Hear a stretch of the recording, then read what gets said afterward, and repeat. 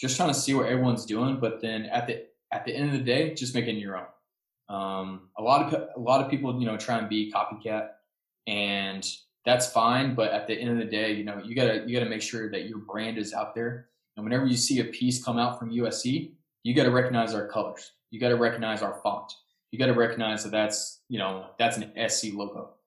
So while it's cool to see what the entire country is doing, I think it's really unique to have your own theme, your own brand, your own calling card when it comes to what you're about.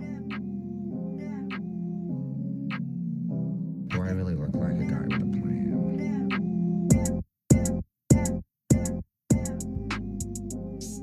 What is going on, everyone? This is your host, Alex Brown, and I want to thank you for tuning in to this week's edition of Up Close in Personnel.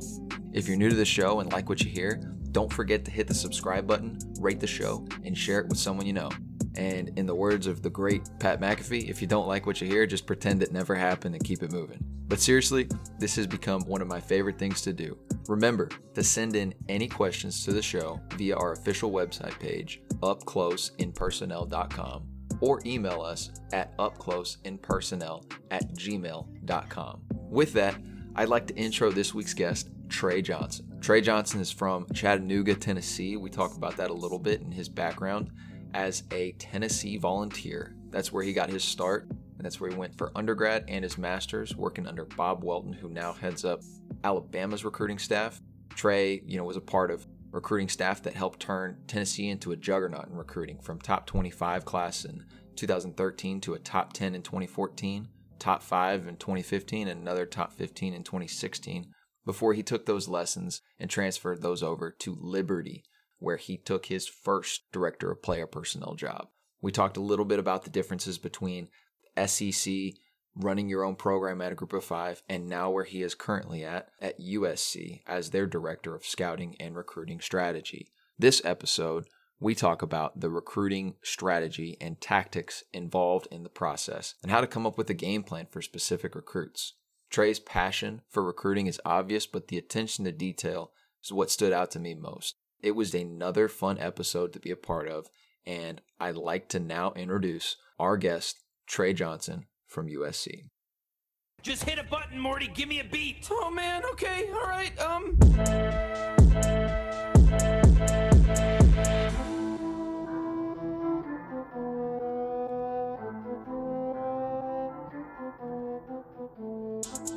Trey, welcome to the show.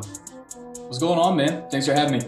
Yeah, it's funny how kind of our paths crossed years ago. Bob Merritt, guy that I worked for, you had a chance to work for, and just getting a chance to meet you at the convention. You've kind of traveled a lot, bounced around from SEC to Liberty to now USC and across the country. And I'm excited to hear kind of more about what you've learned across those steps. But how challenging has this time period been for you? I know you're back home in Tennessee, right?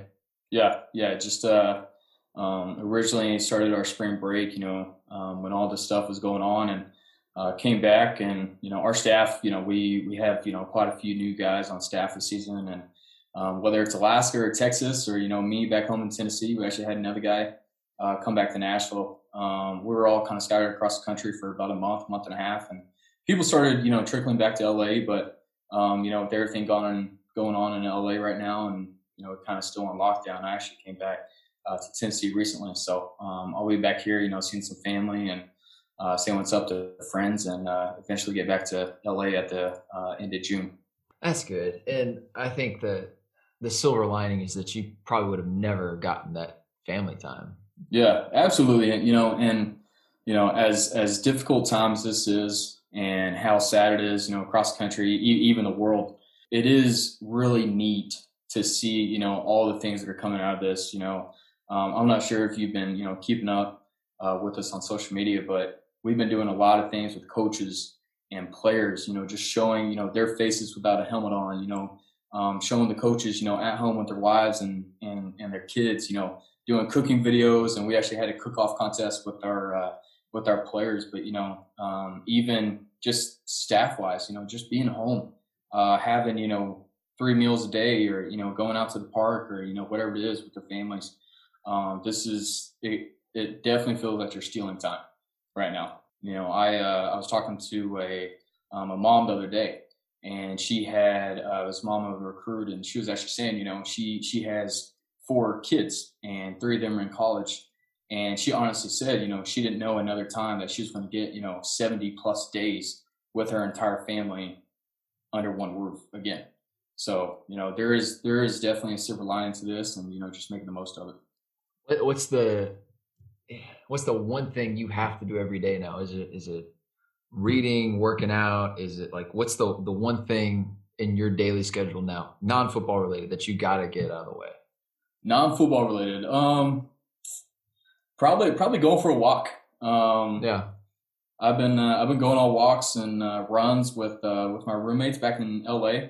And then at home, my mom recently got a puppy, and we've been taking it on walks. So that's been interesting. But I also got a young brother who's going to be a junior in high school next year. So hanging out with him, playing ball, just being outside, enjoying the sun, and everyone's cooped up indoors. So if you can go on a walk, say what's up to the neighbors, do stuff that you normally wouldn't do. That's always a huge plus. And definitely staying active, because it's so easy to get caught up and have a long work day, and then all of a sudden hey, there's Netflix, hey there's maybe a rerun of the 1987 football game on. So that's always cool, but that's something that you can do when everyone's back in the office, and being at home with family, having the opportunity to go out and try new foods where you live is also a cool thing that I picked up on, whether it's coffee shop or just restaurants that are still opening, doing order to go. So there's been a couple things I've been trying to do, just stay busy. No, and I think like it's so easy to let your day just run you, especially like Absolutely. When we get into the grind of like football season, and you're in the office early and you don't leave till it's late because things just happen. And like, this is the only time you'll have to where you can manage your own schedule, and like you can make it as productive as you want it. And like, I'm with you on the running and jogging. Like, it's been awesome. Like, I haven't been outside this much in God knows how long. Yeah. But I heard they call you Big Shot Trey, and it's not from downtown. You're more of a mid-range guy, right? Yeah, something like that. You got Gavin Morris always has fun with that, and then Graham Harrell and Team Texas. They always, I'm definitely not the best basketball player in the world, but I definitely have a spot on the court where, hey, if I get it, there's no one I'll be, man, I'm shooting it. So it's fun. But I actually originally got that nickname, whenever Graham Harrell got hired and JDB and Seth Deggy came in, and we were just watching film, and there's an issue with the Wi-Fi in the offensive room. So I kind of brought in my laptop and just did some digging and found out how it works, and from there they just called me Big Shot Trey, and kind of went over to the basketball court. Gavin Morris has fun with this, so it's a fun little name. That's awesome. So who is the best? Who's the best basketball player on staff? Oh man, that's difficult, man. I mean, we got a lot of ballers, man. Every single day at noon, we're going and playing. You got Graham's, he can definitely hold his own. Deggy is super competitive. JDB is a sniper, man. He hits everything from outside. Gavin Morris likes to tell everybody he's the best in the world, but he's probably the best in the world at calling his own fouls. He's good though. He likes to have fun with it. Drew Fox, very good ball handles. He's fast, man.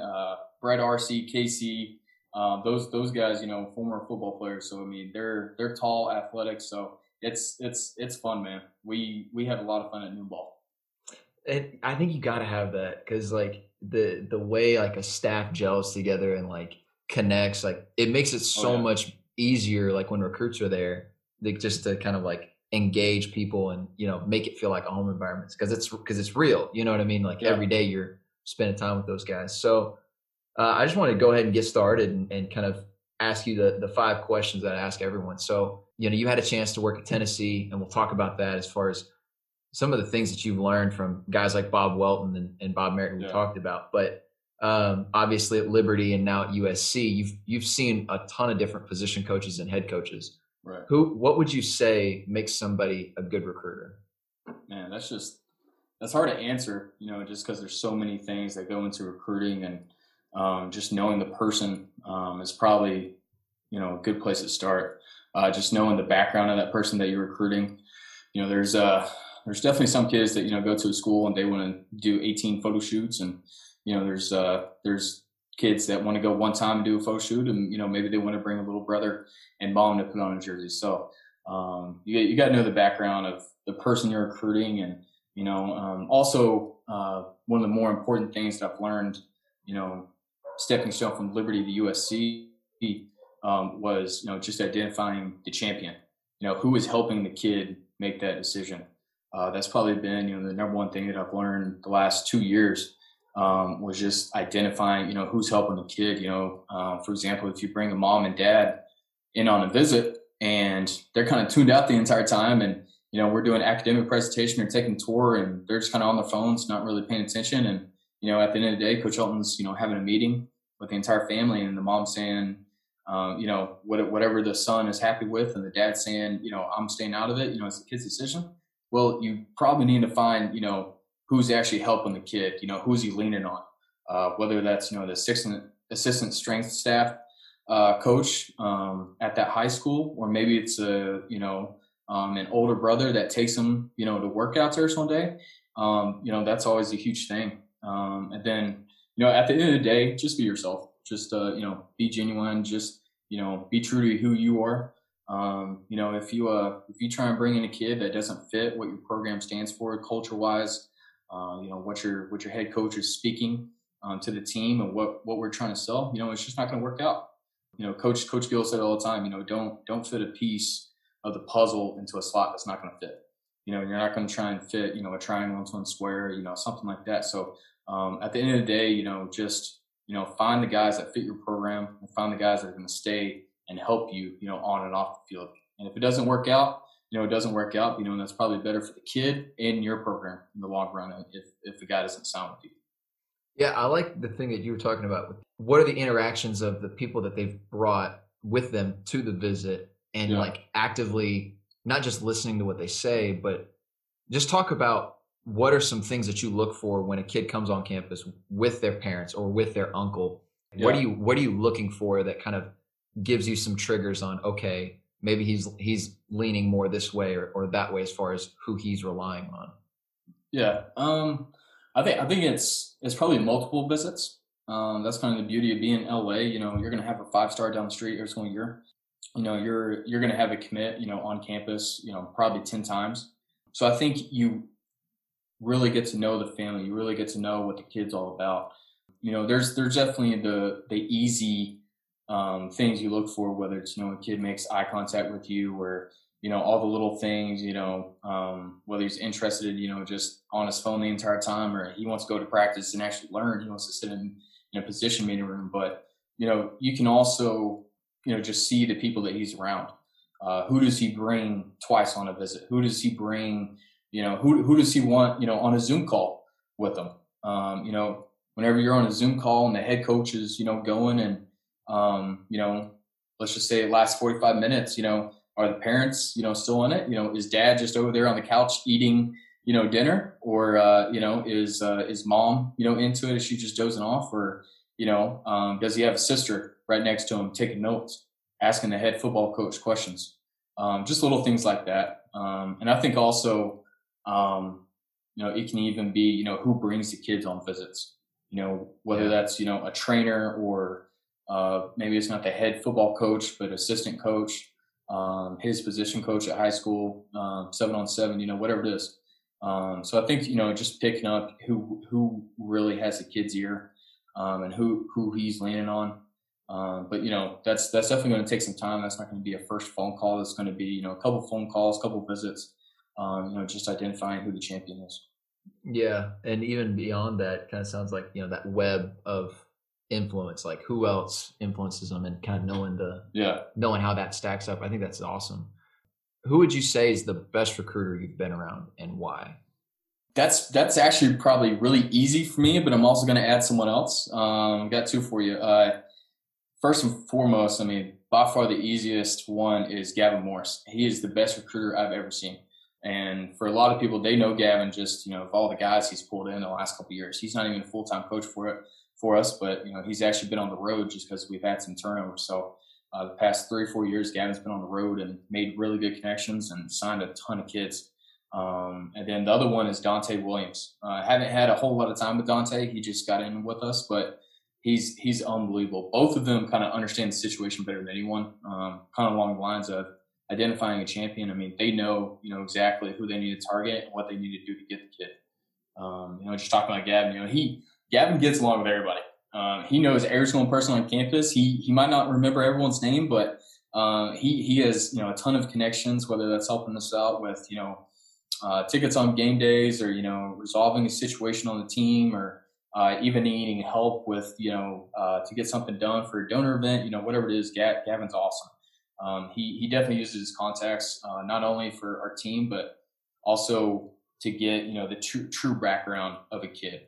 Maybe already touched on this earlier, but maybe you got a head football coach who's, 80 years old and doesn't really do the whole recruiting thing anymore. So Gavin, reaches out to, whoever it is that's going to, help take these kids to game days or anything. And, definitely hears rumors of, decommitments or commitments or, whatever it is, 2 weeks before it happens. So Gavin's awesome with that. Truthful, honest, just being genuine. Recruits definitely know when you're fake. And if they don't know it when you're offering the kid on the phone, they're going to know it when it comes, February, December, when they're signing on the line. So Gavin's definitely awesome when it comes to that. He's just always true to himself. And then kind of what's talking about, Dante is absolutely incredible with what's, going on behind the scenes. Along the same lines, he knows who's real and who isn't. And kids also know who's real and who isn't. Dante's definitely real, man. He's not afraid to go across the country and, get the top DB, get the top defense lineman, because he knows at the end of the day that he's going to outwork that person. Dante's relentless, man. It's sun up to sundown. The guy is texting. The guy is getting kids on the phone. I've only been with him a couple months, but I mean, he is unbelievable. I've never seen a guy that's relentless every single day in, day out. He is like getting kids on the phone, communicating, getting the head coach involved, coming with ideas. Once again, our social media stuff, we've been filtering videos and graphics through Dante just because he's all about it, man. He wants to be the best recruiter in the entire country, and he's definitely relentless. Yeah, I had Yogi Roth on the show, and that was the first name that he brought up when he was talking about specific people. He was like, he's really killing it in LA. And, I think recruits and players in general just have such a feel for reading people, right? Yeah. Like they just know, they know if you're full of it, you can't hide it. So what would you say? And the other thing that you said relentless, this was 3 weeks in a row where somebody said relentless more than one time. Really? It's such a true statement that like, if you want to win in recruiting, you got to be willing to outwork somebody else. Yeah, absolutely. And I think I'm kind of lucky because I'm in Central Standard Time. You obviously being on the West Coast, having to deal with the whole country. I don't think people realize like the extent of what relentless actually means when you're crossing time zones and like, okay, well, I can't hit them up at 7 a.m. my time because it's going to be 6 a.m. right now for Trey. What would you say? Maybe one or two people, maybe more than two people. Who would be your biggest influences in the development of you as a recruiter? I guess I've already kind of touched on USC a little bit, but just talking about like Tennessee and Liberty. Just guys that, I first got started with, Coach Thigpen, Coach Willie Martinez, Robert Gillespie, Coach G. Those guys at Tennessee were awesome. They always had juice. They always talked to kids, like they had known them for years. And that was something, as an unpaid intern, just getting my feet wet, in the college football world, just seeing the way that they reacted and how they talked to kids, easy to relate to, was awesome. That left, a huge impact on me, just being a recruiter. And then also, just thinking outside the box, the Tennessee football staff, top to bottom, whether it was our on-campus director or, Bob Bolton, DPP, or Matt Wilson, all those guys, came up with, really cool ideas. And I think that was something that people always looked at Tennessee a couple years ago, just, being on the forefront of everything. For example, Coach Thigpen came with the idea, or maybe it was Coach G, came with the idea, there's a 6-year-old sister coming on a OV with a kid. And so he just kind of came up with the idea that, hey, let's make a My Little Pony, color page, but let's make it Tennessee. So our graphic designer made like a My Little Pony, but had like, a Tennessee T and, Smokey on there. And we got crayons and everything. And, the Friday night dinner, and, the first time you ever seen these people, the little sister was having the most fun in the entire world because, she had something to do, while the parents were talking and while the food was coming out. So it's just little ideas like that that were awesome and made a huge impact. And then just talking about Liberty, probably Coach Marshall Roberts and Coach Wimbo. They were awesome. Kind of the SEC, you see, all the glamour and, all these fancy things that come out, new ideas. But, when it comes down to it, Liberty's not going to compete with Tennessee, the same kids. It's just not going to happen. So you have to come up with other ways, to get a kid. And I think, Coach Roberts and Wimbo, they really brought out another side of recruiting that I've never seen. And, it was just simple as, find the right kids for our system. And I already talked about it, but I mean, that's what they left me with. And, they were just good human beings at the end of the day. They weren't going to push for a kid that's not going to come in and, get other kids out of line or, transfer within a year. Like they're going to come in and get kids that, they might be a father figure to. They might, share a Bible verse with. They might, call the parents, every other day, even when the kid's, a sophomore in college, they're still going to keep their relationship. So, both of those guys definitely left and lasting impact, when it comes to just the relationship part of recruiting. The coloring book thing. I have never heard that. Do you still do that to this day? Yeah, we actually did that at USC I want to say it was the second last week in January because we didn't have a huge recruiting class, but we actually did that. Yeah, that was pretty cool. There's going to be like an emergence of like coloring books across the country, or whoever listens to the show. If you're not doing that for little kids, that's awesome. Yeah. What's your process? Like what do you do to get better? Like how do you learn and kind of grow the way you approach this thing? I guess the biggest thing for me and honestly was just the way that we were taught at Tennessee. Just love watching others and asking questions, man. Matt Wilson, Bob Walton did a phenomenal job with us, and we did scout school all the time because we were asking too many questions. And Bob wanted to, get everything out, on a Wednesday night, instead of, answering, 40 million questions about, how a running back does this, does that. So, just asking questions and learning from other people, just the way that we were taught. And, everyone has their own niche and, what they're good at, but it doesn't mean that you can't learn from them. That was something that I learned, about recruiting operations. I didn't really want to do that. I didn't really want to do visits, something to help out with, but, just something that I never wanted to be, an on-campus recruiting director. But that didn't stop me from going to, Dana Hibbs or, Kinsey Butler and asking them questions of how to do something. Kinsey and Dana, both sat me down, this is why we do this, or, Kinsey's taking me, through an official visit and how we do, the times, how much time is for dinner, what time, what's the amount of time that we need to give an academic counselor, and talk to them. So just learning stuff like that. And even coming with social media, that's something I taught myself, at Tennessee and took it to Liberty and just took it to the next level. Just teaching yourself social media, when to post throughout the day, what's the best way to send stuff to kids, how to get the parents involved, whether that's mailers or social media, whatever it is. So just constantly learning, teaching yourself, but, also learning from people that, are above you or have done it before you got there. And then also, just learning and growing as a scout, the last couple of weeks, I've been going back and watching the LSU football games against Alabama and Clemson.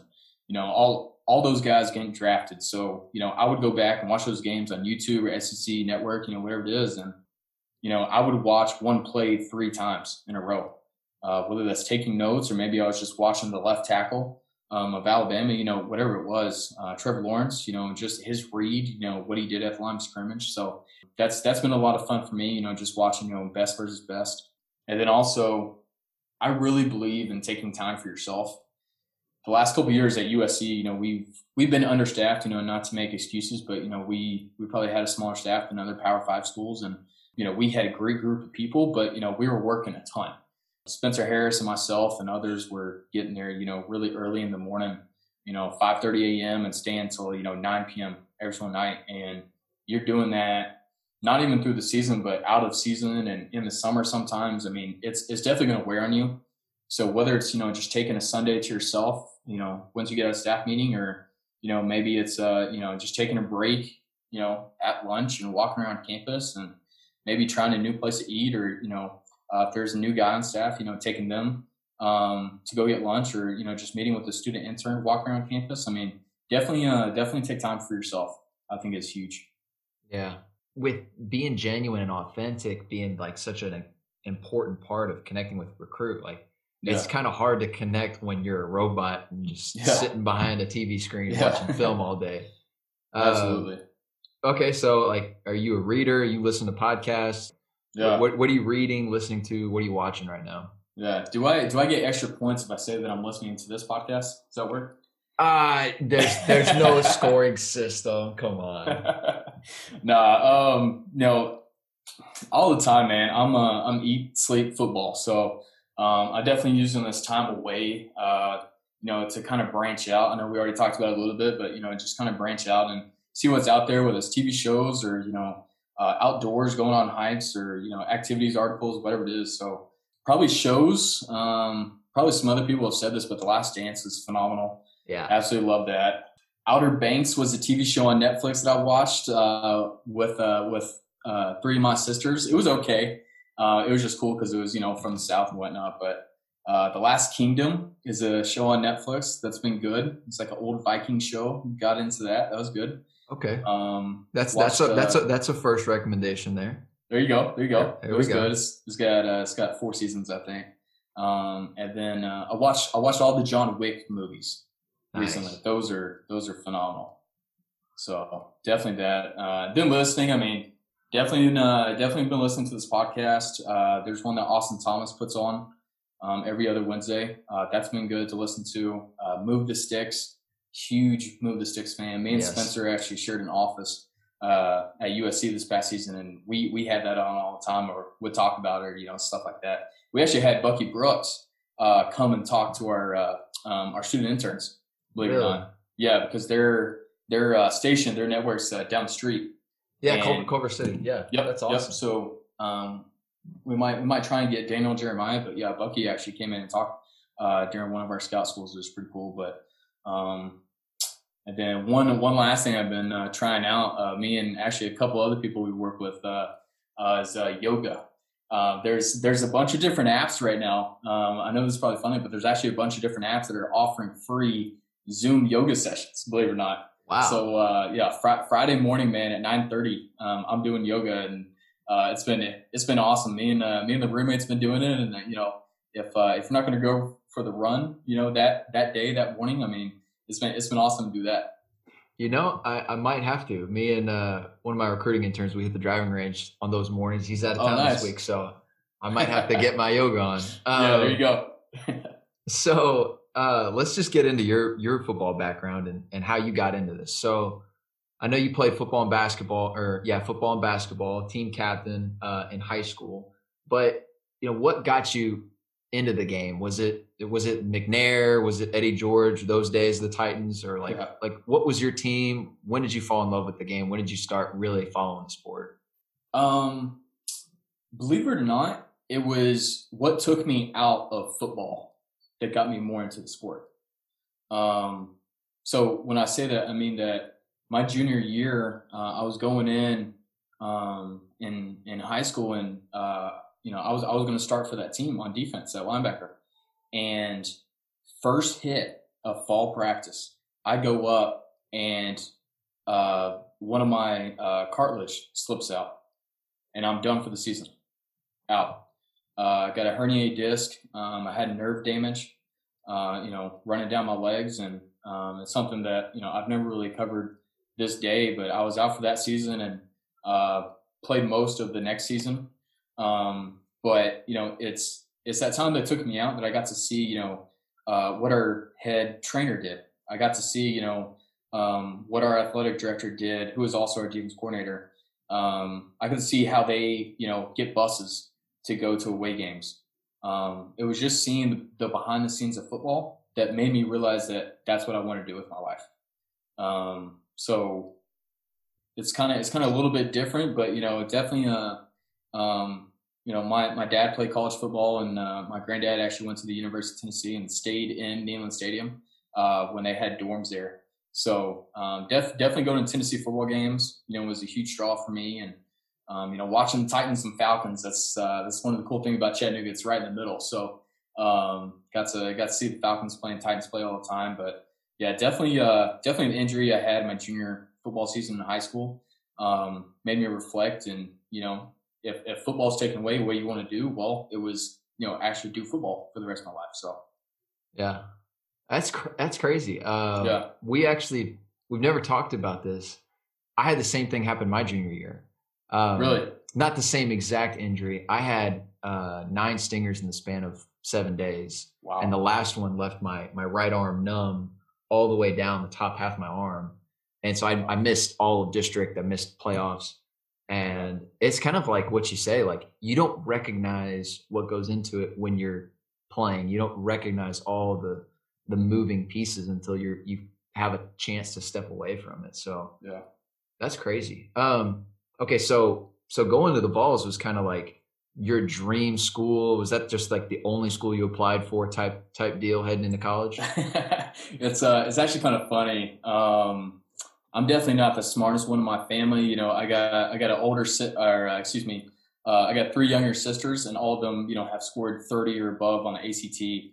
And I tried 3 times and got a 25. So I'm definitely not the smartest person in the family. So I didn't know if I was going to get into Tennessee, because they had this huge thing when I was coming out in 2011, just trying to be, a top 25 program, university. And, I honestly didn't know. So I applied to 12 schools, got into 11 of them.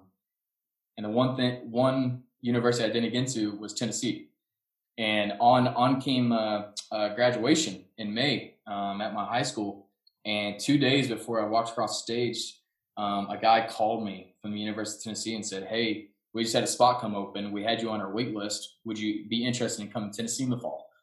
And I said, "Yeah, when do you need me by?" So I was ready to go. But yeah, it was Tennessee was definitely, where I wanted to go. And, that's where my granddad went. That's where, I had some other family members go. That's where my sisters kind of followed me to go as well. So y'all just bleed that orange. Yeah, not so much anymore. No, yeah, no. I got our assistant director, James. He's from Tennessee, and when you say UT to somebody from Tennessee, they think of the Vols. When you say UT in Texas, you think of University of Texas. So yeah. How did you get involved with the recruiting department? Because it's kind of an interesting, just kind of doing some homework on you. You started in marketing, right? Correct. So just talk us through kind of how you got into marketing, how you made the switch to the football side. And really, I'm sure that's probably benefited you a ton as far as really, because at the end of the day, recruiting is yielding players to choose your school, right? Like right. There's such a sales aspect to it, because you've got to have the recruit say yes to you. So just talk about you getting involved with marketing and how that helped you make the transition to recruiting. Yeah, absolutely. I actually got my first start with the Tennessee Fund, which is the donor relations and season tickets of the athletic department. That was just a way, to get my foot in the door, and was an unpaid intern with them. And, we did a lot of things, whether it was the fan of the game for basketball or, different, ways to get season tickets up, that had a lot to do with marketing. And that was right when Derek Dooley was leaving the program and Coach Jones got hired. And everyone, support staff, coaches, everyone got let go. So we had a huge void kind of left in the football office. And they signed their signing class in February, and we helped put that on the Tennessee Fund. And I met a guy by the name of Scott Althauser there, who was director of high school relations. Now he's the assistant AD at UT Chat. But I met him and, just stayed in contact with him. And when they were finally hiring the recruiting department and, the rest of the support staff, he gave my contact info to Bob Wilton. And believe it or not, Bob Wilton got hired on a Friday before spring ball. He called me on a Sunday and had my interview over the phone, came in that next week to talk with him. And, he hired me there. But on top of, being a unpaid student volunteer with the football team, I also got into marketing. I originally did that, to finally start getting paid somewhere. My dad was losing his mind, helping me out, but it kind of turned into a passion for me. Just learning how to do social media, learning how to, it wasn't athletics, but just learning how to recruit just students to come to university. We did a lot of different things, whether it's orientation or we actually helped, myself and two other people actually had a huge hand in building the university's campus tour online. And we actually went around and took pictures and gave the descriptions and everything on their main university website. So that was a really good experience. And I actually did that for 2 summers in a row, made really good contacts there. And that was just really, really cool to see, just different, aspects of how to actually recruit and market normal students. And I think that's helped me today, just having, a broad, I guess, view and awareness of what all goes on to choosing a school. And like learning how to recruit a regular student and the strategies that the on-campus people use and using them as a resource as well. No, absolutely. That's awesome. Okay. So what were some things that, kind of helped lay the foundation for you to leave from that position? Because I know you then transitioned to being a GA once you graduated and got your undergrad. So what did you learn at Tennessee that helped you go and take over at Liberty and kind of that process? Because I know at Liberty, you guys had like the highest rated class in school history, which is awesome. Right. But what were some things that you were able to learn during your time at Tennessee?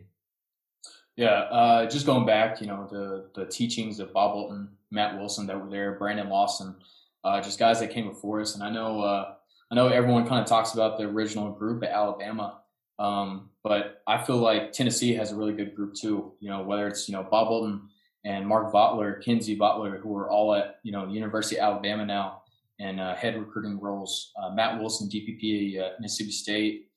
Mike Fiara, assistant DPP, Texas A&M's, Spencer Grubbs, Blake, all those guys that are all around the country. Matt Transu, Virginia Tech, Will, that's at Kansas. We got guys all over the country. So it's really cool to see what we did and how everyone's doing it across the country.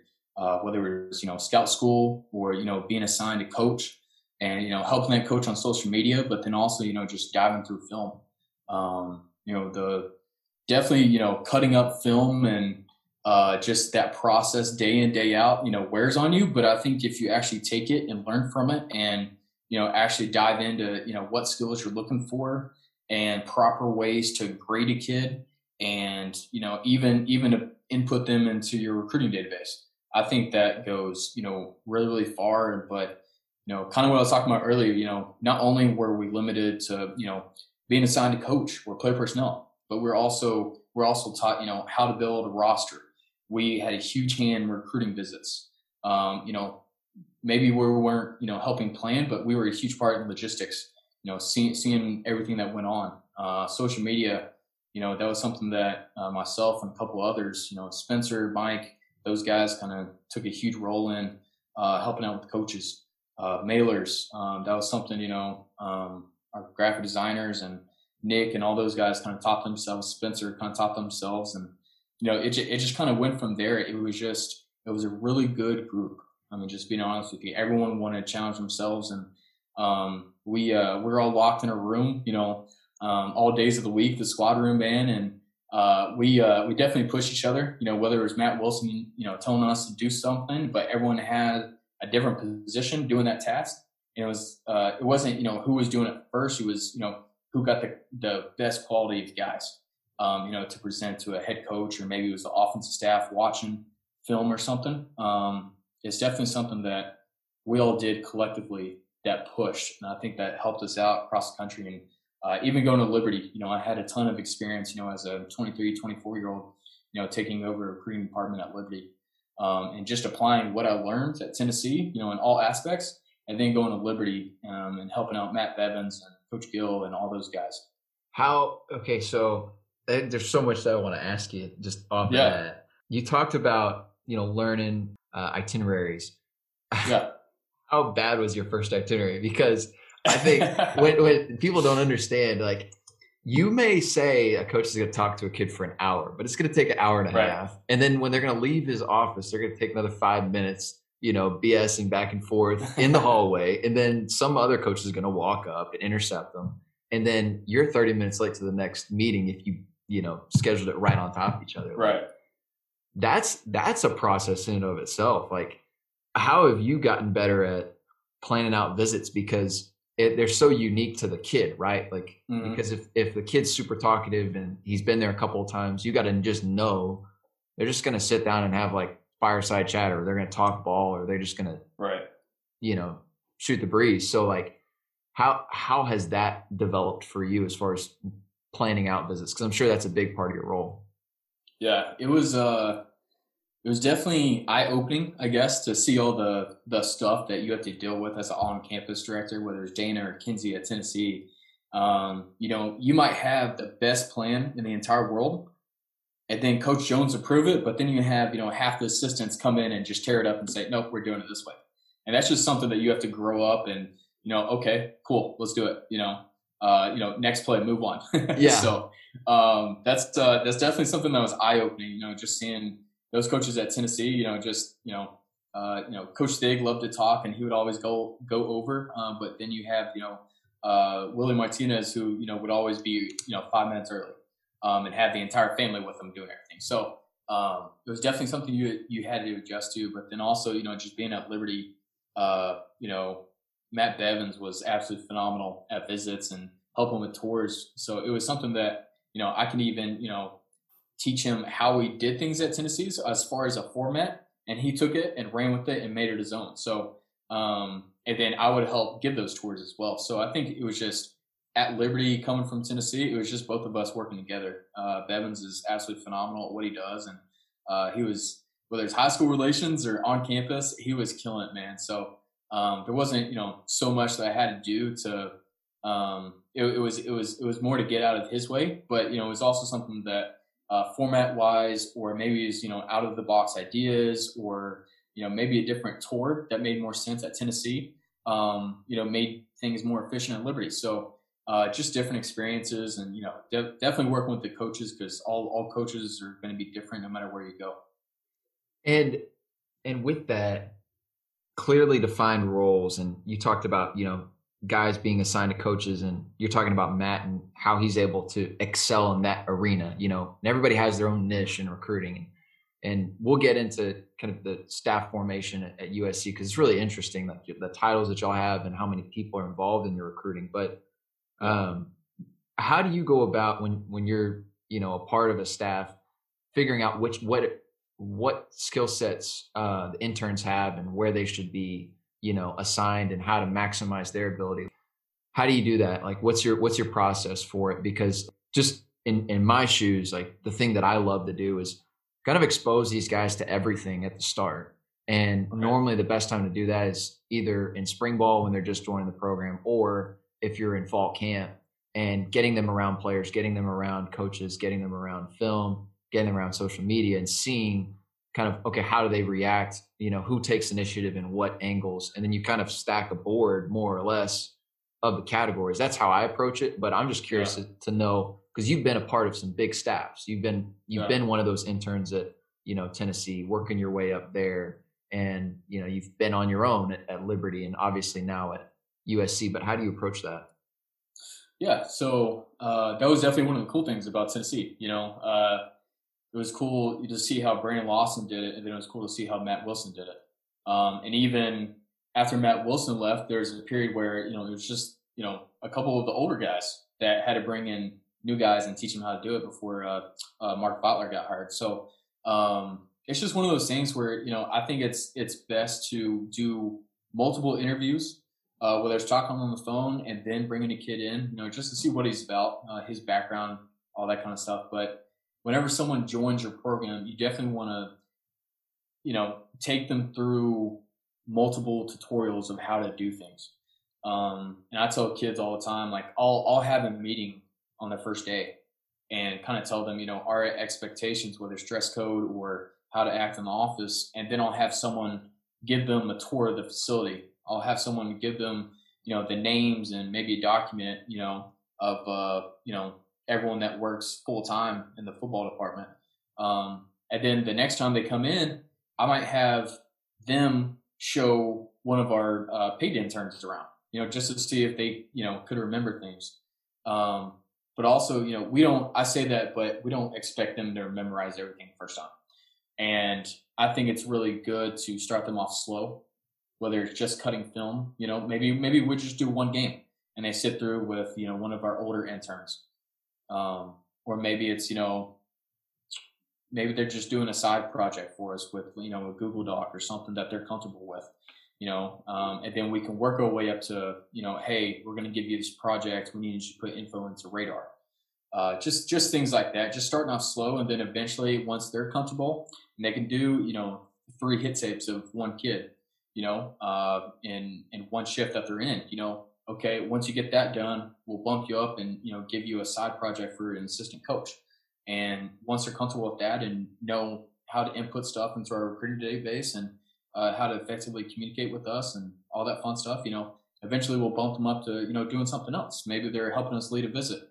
I know that's kind of changed recently, but, maybe they're just helping with the logistics of, setting up a hotel room, whatever it is, just giving them more importance and, different roles to be creative, just fit different needs for a program. That we don't have the staff to, but definitely, I think peer, just having different people in there, just pushing each other and, maybe having an older student intern, just taking one kid along and, having scout school, just different things to grow them, maybe not when they first get there, but maybe after, 2 months and they're comfortable, they know everybody, they know how we operate, then we can start to grow and develop who actually wants to be successful in football. Do you guys do like the scout school one day a week? Like, do you have it the same time every single week? Like, how do you structure it?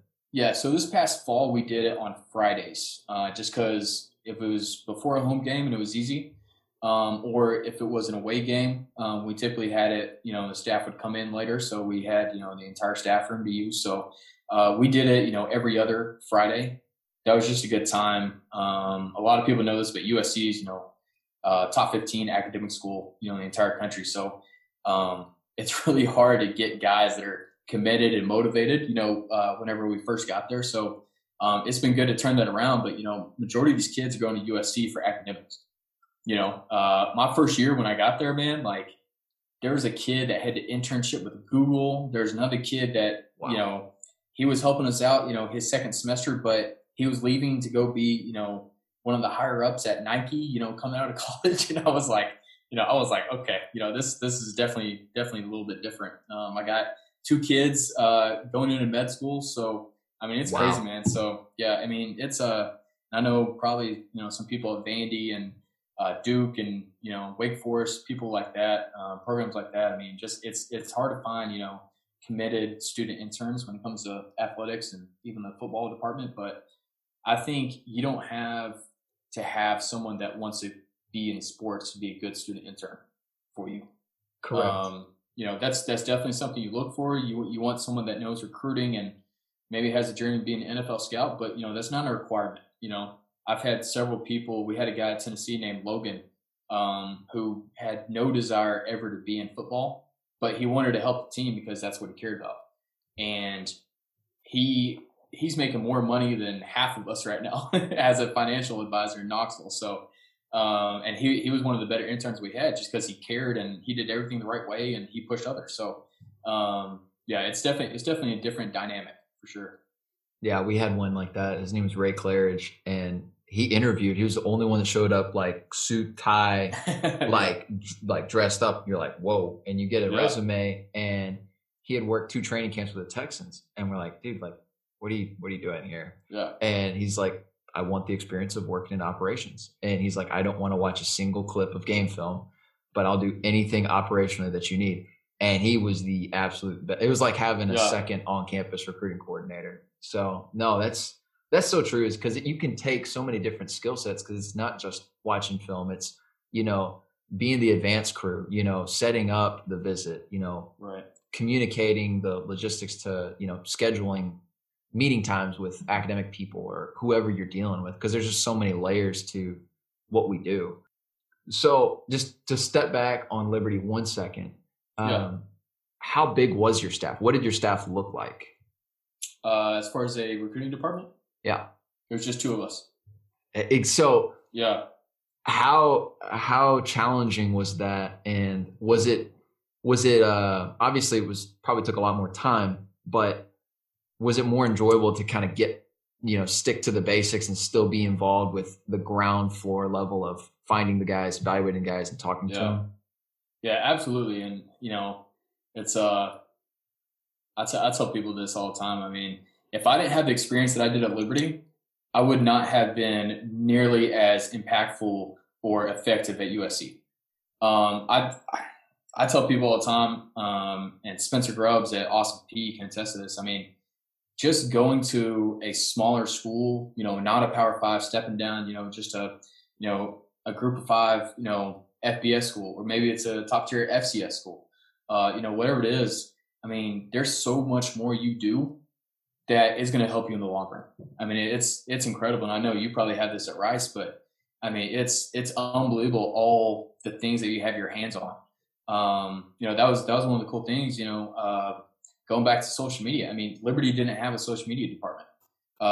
So just my experience at Tennessee, just seeing VFL films and the way that Mercy, ran our Twitter and Instagram and all that stuff. I mean, that was something that I could help out with because I had experience with it. So I got to help out, from ground floor up, just doing social media and, hey, we need to do this, send a DM to a kid at this time. Maybe we don't have the recruiting budget to send mail, but sending a DM is free, so just finding different ways, to recruit with a lower budget. It was definitely an adjustment period when I first got there, because it was like, hey, I got this great idea to, get a tent outside in the middle of the summer and have a huge junior day. And then, the head ops guys looking at me, he's like, yeah, Trey, we are not Tennessee. We can't do that. So, it's, it was definitely an adjustment period. And, you're not going to compete with other schools with your budget sometimes. Now we were lucky at Liberty with the facilities and the supports from the academic staff, the athletic, administration, all the people that were a part of the program. But it's definitely a little bit different, but, also, on top of, cutting film and doing evaluations and running the database and all that fun stuff, I was helping out with visits. I was helping out with, our creative department, graphic designs, all that stuff.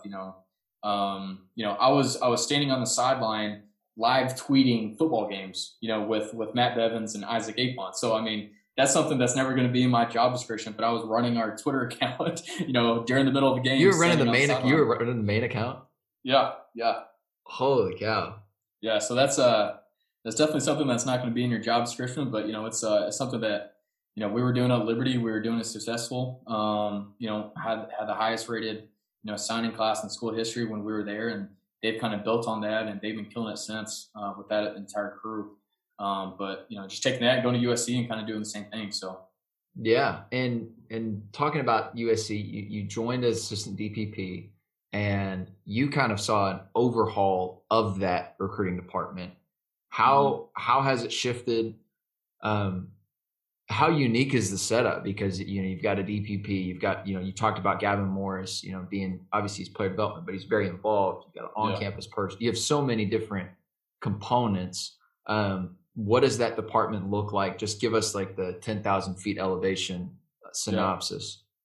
Yeah. That was something that, if it wasn't for, Brandon Sosno and, and Spencer Harris, man. I mean, they've completely bought in and overhauled the recruiting department. Whenever I first got there, it was Eric Ziskin, who I actually still live with, believe it or not. Never moved out when he actually hired me from Nice. Liberty, and yeah, live with him and Kaisa, his wife, down there in Redondo Beach. So, but yeah, it was me, him, Gavin was there, Rios was our on-campus coordinator. He was there, but he actually left my first month there, so I barely got to work with Rios. So you have 3 full-time people plus a graphic designer in Ryan Miller, and that was our recruiting part. We had a godsend, and probably the perfect example of what it means to be a student intern and work your way up GA to full time is Drew Fox. And if he wasn't there, we would have been definitely screwed and stretched thin. And it was a lot of long days being there, especially when Easy left and it was even fewer of us. But yeah, we had Kelsey Winkle come on staff to lead up our on campus recruiting efforts, and we ended up bringing in Spencer. And Spencer's been absolutely incredible, turned around our program as far as the recruiting department, and just making really good decisions when it comes to building a football team. And then we brought in 2 video guys, Jacob and Will, from LSU. Those guys are absolutely phenomenal, best there is. So we're extremely excited about them. We bumped up Drew Fox to full time. He's now the assistant TPP. Brought in Armand Hawkins to help out Gavin and Kelsey with recruiting visits, and also just setting up communication. And then we're actually going to hire a brand manager to run all the social media accounts. Take that off my plate. So yeah, we're going to have 2 graphic designers. Got Alex Verdugo, and still looking for one more, and the brand manager spot. So we're going from 4 or 5 full-time people, including the creatives, to 11. So we're definitely doubling up and approaching this like a big time Power 5 football program. That's awesome. And the thing that you're talking about with the brand manager, kind of a role for that, and the social and the visual content and just managing that, it's such a key part, because at the end of the day, that's where every recruit is, right? Like every recruit is on their phone a lot. Like it just is a fact. We're on our phones a lot. Right. So it's just kind of the simple marketing rule of go to where your customers are. Exactly. With kind of the topic of the week, I was kind of kicking around some ideas just because, we could cover so much, and we've talked a little bit about personnel, the marketing side, social media, operations, recruiting strategy. But, I really kind of think of it. It's like your game planning. You talked about, you got to go to your call sheet and go to the next one on the list when it comes to visits, right? So you've got to have plan A, plan B, plan C, plan D. Like, what if the head coach doesn't like this? Okay, then what's my next go-to move? And just talk about, I guess, let's just start out with your position first, because it's such a unique title, the recruiting strategy. Yeah. And I know you're director of scouting and recruiting strategy. I've only seen recruiting strategy from Marshall over at Cal. It's kind of a new title, and I think it's just going to continue to develop like that, because there's so many angles to recruiting. But is that an even 50-50 split for you as far as the scouting and the strategy side? Because I'm just curious to know what your day-to-day is and what that role looks like. Yeah. Best thing about the day-to-day, and why I love being in this business, is that one day is not going to be the same as the next. So the past couple of years, it's probably been 50-50, just doing player personnel and social media, and just helping out with all that. With all the people that we're bringing in, that's finally going to be taken off my plate.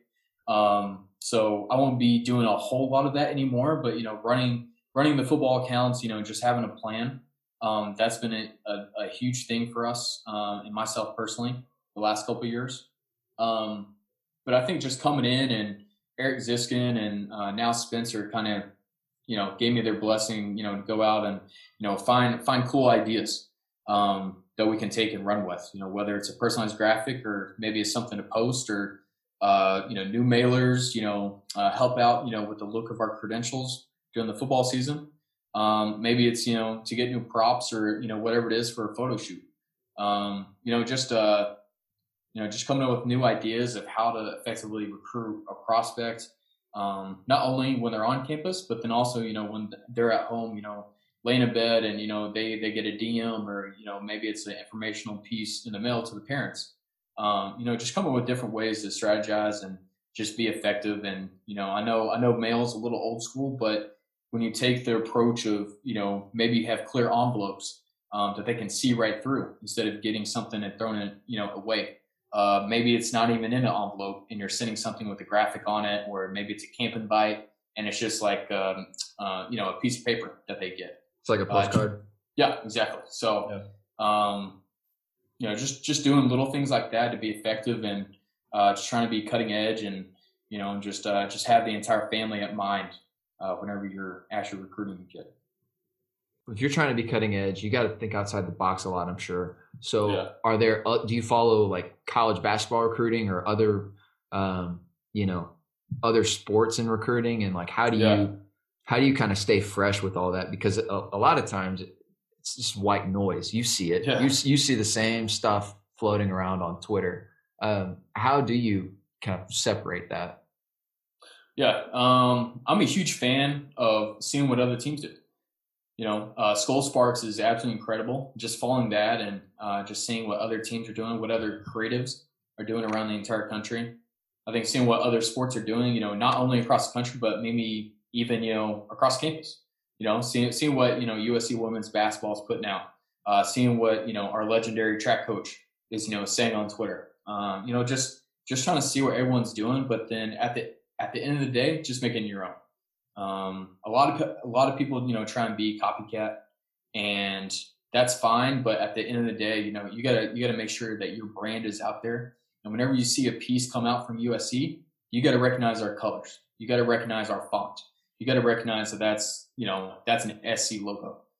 So while it's cool to see what the entire country is doing, I think it's really unique to have, your own theme, your own brand, your own, calling card when it comes to, what you're about. It's so important to make sure, okay, yeah, this is a cool idea. Yeah. Is this us? Like, is this what we've been pushing? Because then, if it doesn't match up with what you've been telling a kid, then he's kind of like, wait, are you this or are you that? Yeah, exactly. Okay. So then I guess from the ground floor, when you start to recruit a kid, you talked about making sure that you do your homework and the background. What are the first questions that you're asking, and how do you build that game plan of, okay, this is how I'm going to attack this kid? Because every recruit has a different story. Every kid's going to have a different, like you said, the champion is so important, but in terms of, putting that foundational level together and having a plan, what's your process for approaching that? Yeah. And that's definitely not going to happen. Your first phone call with the kid, maybe in like, a couple phone calls, that's going to get to that point. That's why, Gavin Morris, Kelsey, Armand, those guys are so good. Dante, KC, those guys are so good, just because they get to know the kid better than, maybe even his teammates on his team. Just see what they're about. I do think, doing your background research, whether it's, following them on Instagram and seeing what they're posting, or, maybe it's on Twitter and, just going through, seeing what pictures they posted from other visits, or what they're retweeting, what they're about. It's easy, to jump on The Last Dance and see everyone, talking about Jordans or, something like that. So I think just picking up little hints is incredible. And that's something that you always need to log. So, Coach Helton, has background info. It's in the database. He knows when he calls this kid up for the first time, he's got a talking point. But then also, if the kid does other sports, knowing about that as well. But I think eventually when you have 2 phone calls, 3 phone calls, get a kid on campus, maybe he comes back with his parents, just learning what he's about as a human, as an individual. Whether it's, what he wants to study, or maybe, just ask him, personal questions, just things that everyone agrees on, what do you like to eat? What do you like to, do outside football? Just different things like that. And I know that's kind of basic. But but just learning all the individual things that the kid does. Maybe a joke pops up, and his eyes light up about a certain subject, whether it's maybe you got a kid in the South that likes hunting and NASCAR, or maybe you got a kid out west that likes YG or something. So all those things can turn into a graphic. You never know. Or maybe Coach Elton talks to their dad about it. See what the kid's up to. So yeah, it's definitely, I know all that stuff's kind of basic, but just building something that you can have a coach talk to. Having something maybe special on their official visit. Just having little things that you take from all the aspects of recruiting, whether it's phone calls or having them on campus, that then, your head coach or the official visit kind of mirrors what the kid's into. Yeah. No, and I think it's so important because every single kid's going to have, something that they're passionate about. I think that's so huge in the process. Like some kids would be into anime and I'm completely out of my realm. Right. But I know what kids on the team are in anime. So like, it's easy to, it really helps. I think what you were talking about at the end is like, that's going to help you so much on the official business side of things, like pairing kids up with the right people. The thing that I wanted to ask you, this is a selfish question. There's multiple visits, right? In a normal world, you get them for, a game day their junior year, and then you get them back on campus for a junior day, and get them back on campus for a spring, practice, get them on campus for a spring game, get them back for camp, get them back for another game their senior year. And then the conclusion being the official visit, unless you trip them in spring, which I don't do, but you might do. How do you create a progression of like making it not different, but engaging in different ways? Right. The more times you get on campus instead of keeping it the same repetitive visit, because I think that's something that's really easy to fall into. Yeah. If you just go and say, all right, I'm just going to check a box off. Yeah. Yeah. And I think that's the biggest difference from a place like, Nebraska, that's hours away from, a recruiting hotspot. And then being in LA, like I said, there's a 5-star down the street every single year. The top quarterback in the country is going to be from LA every single year. So it's just one of those things where you just have to learn to adapt and, just make every visit a little bit different, but, not too different that, they're going to be bored the next time they come back. And I think, without giving away, too many hints and what we do, whether it's, changing a location of where you eat, I think is huge. Maybe having their interaction with the team a little bit different is huge. Whether they're on their official visit, taking part in a team meal, or maybe, the next time they come on campus, going on our University Village is what we call it. And there's a bunch of restaurants down there for all the students, and maybe having a player, join us, something like that. But then also, same thing with meals. Also photo shoots, we have about 8-9 different spots that we go and take pictures. Maybe, instead of wearing Cardinal this time, let's go ahead and put them in a white jersey, the next time. So just doing little things like that is huge, I think. But then also every single time you don't want it to be the same. You don't want to have, 18 position meetings with the same coach. Maybe next time they come on campus, they're meeting with the offensive coordinator instead of just wide receivers coach. Maybe next time they're coming on campus, they don't meet with the coach at all. This definitely differs from, guys in LA compared to maybe a kid in Maryland that you're recruiting. You're going to want to knock it out of the park and, leave something open for their official visit, but, you want to make sure that they get the full scope of USC. And then I think that's something that Coach Elton does a really good job of. Coach Elton has, 3-4 different presentations that he does, whether it's just sitting down with them, or maybe it's academics, or maybe it's, being Trojan made, Trojan for life. Just different things that you can do with the family, different things that you can do on campus, photo shoots, meals, just making everything a little bit different. Even I know there's one time we've brought in a kid different into the football facility, where the first time we brought him in, first floor, walking up the steps. And the second time we're going in the backside of the facility where we have our sword sticking out, but all the student athletes hit before they go out to practice. We brought them in that way, and then brought them up the elevator to the second floor. So just little things like that. Yeah, I think it's huge.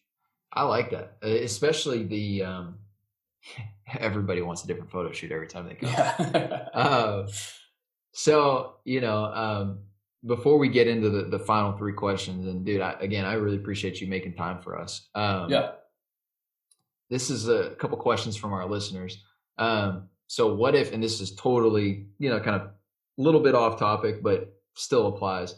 What if an athlete checks off all the boxes physically, but in terms of the skill set and the position, may not be a scheme fit or a position of need? Right. Is there any leeway given to those guys that, we would call best player available in the NFL draft? Yeah. How do you approach that? That's the beauty of being in LA. You're going to have to turn down a lot of kids. I mean, that's just the way it is.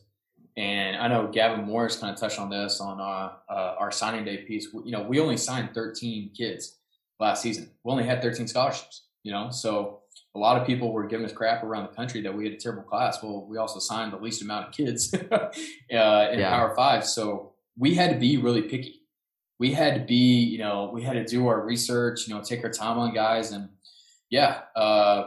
we were switching offensive schemes. This year we're switching defensive schemes. So we're going to have some overhaul. It's just the way it is. 2 years ago, we took, two corners that, were super fast, super quick, and kind of fit what we did, with our nickel, or maybe it was a certain, package. But now this year, we're trying to get guys that are 6 foot up, so you're definitely going to have to change your class to what your schemes are for sure. But at the end of the day, if you have a kid that's, let's just say offensive lineman that's, 6'6", 280, but you see enough in camp, you see enough in the spring evaluation, whenever you go out on the road now, that you can be like, hey, this guy's going to be a project. Is he going to come in his first 2 years and compete for a starting job? Maybe, he's probably going to redshirt. But in 3 years, is this dude going to be a baller? Yeah, he definitely has that makeup. So yeah, that's definitely a kid that you might take, over a guy that, is shorter or it doesn't quite meet your attributes, but maybe is a better scheme fit. So it's definitely, I think, just doing your background research. And I think that's all the coaches that we have now, our new staff, just buying in and accepting, hey, we got to get the best players for USC. Connections are great, and just having guys from LA is great. But at the end of the day, if there's a kid in Texas that's going to help us win a national championship, well, we better have this kid on our team. So it's just the way you go about it. I think it's definitely changed, in the 3 classes that I've been a part of for sure.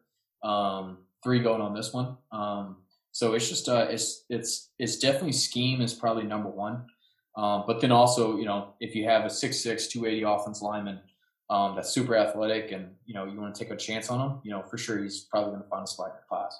Yeah, you guys got a good you got a really good Houston recruiter, Coach Nivar. He was with us at Houston. Coach Nive, yeah, he's awesome, and also Coach Orlando worked with him at Houston as well. So yeah.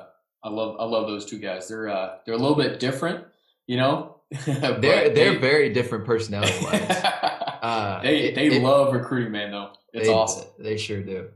And then the last question, it was a little more detailed on the front half, and I've already kind of covered a little bit of what we look for in the high academic model. So I'm not going to touch on the first half of the question, but the second half, he just said, point blank, how do academics play a role in evaluating the character of a prospect? And this kind of goes back into the background research that you guys do, but I'm also curious, from your standpoint, you talked about how high quality, top 15, top 25, academic university that USC is. I mean, I don't think most people realize it's a private school. It's, definitely a prestigious place academically. So what's that approach for y'all as far as evaluating the academics?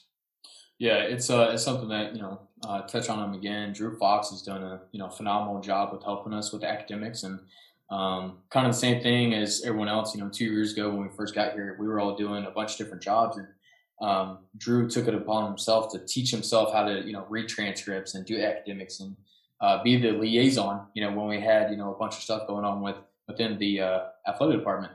So I think, having, whenever you first get a kid, you offer a kid commits, we go months in advance, even before spring evaluation, trying to get transcripts.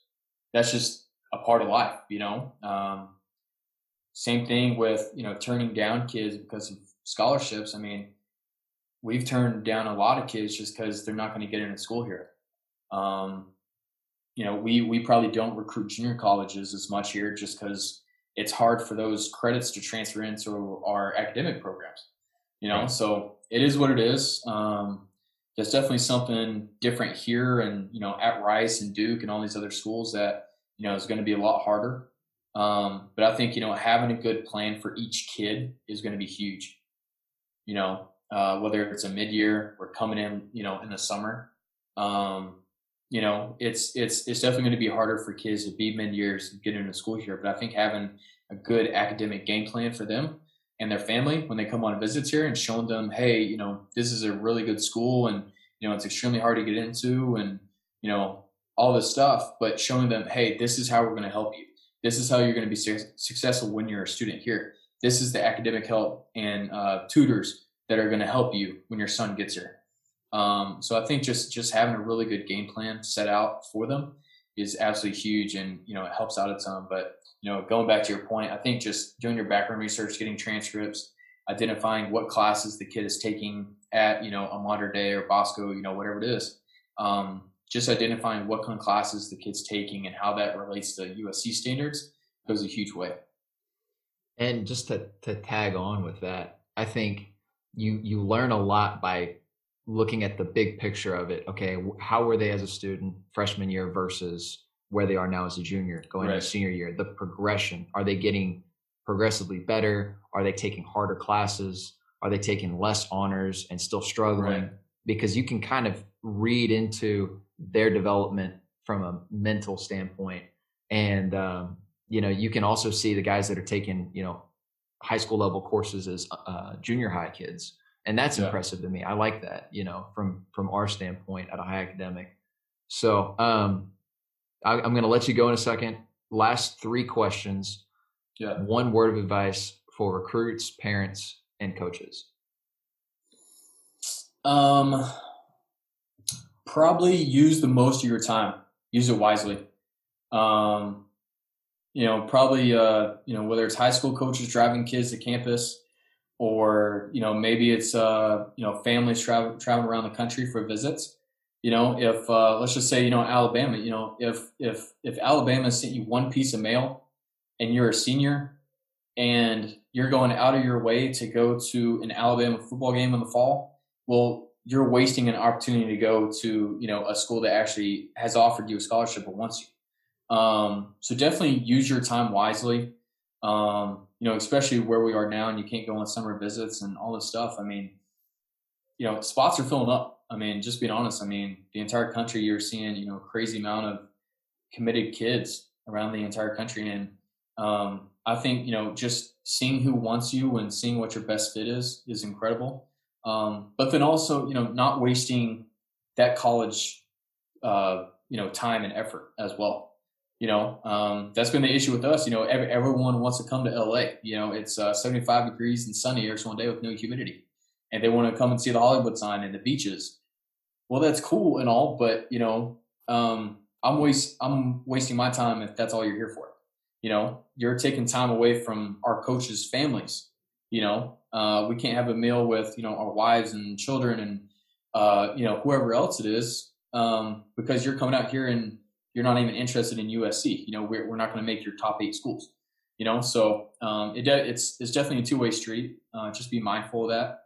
But then also, just go where you're wanted, I think is the biggest thing. I had a cousin go to Wake Forest to play wide receiver, and my youngest sister right now is being recruited for volleyball.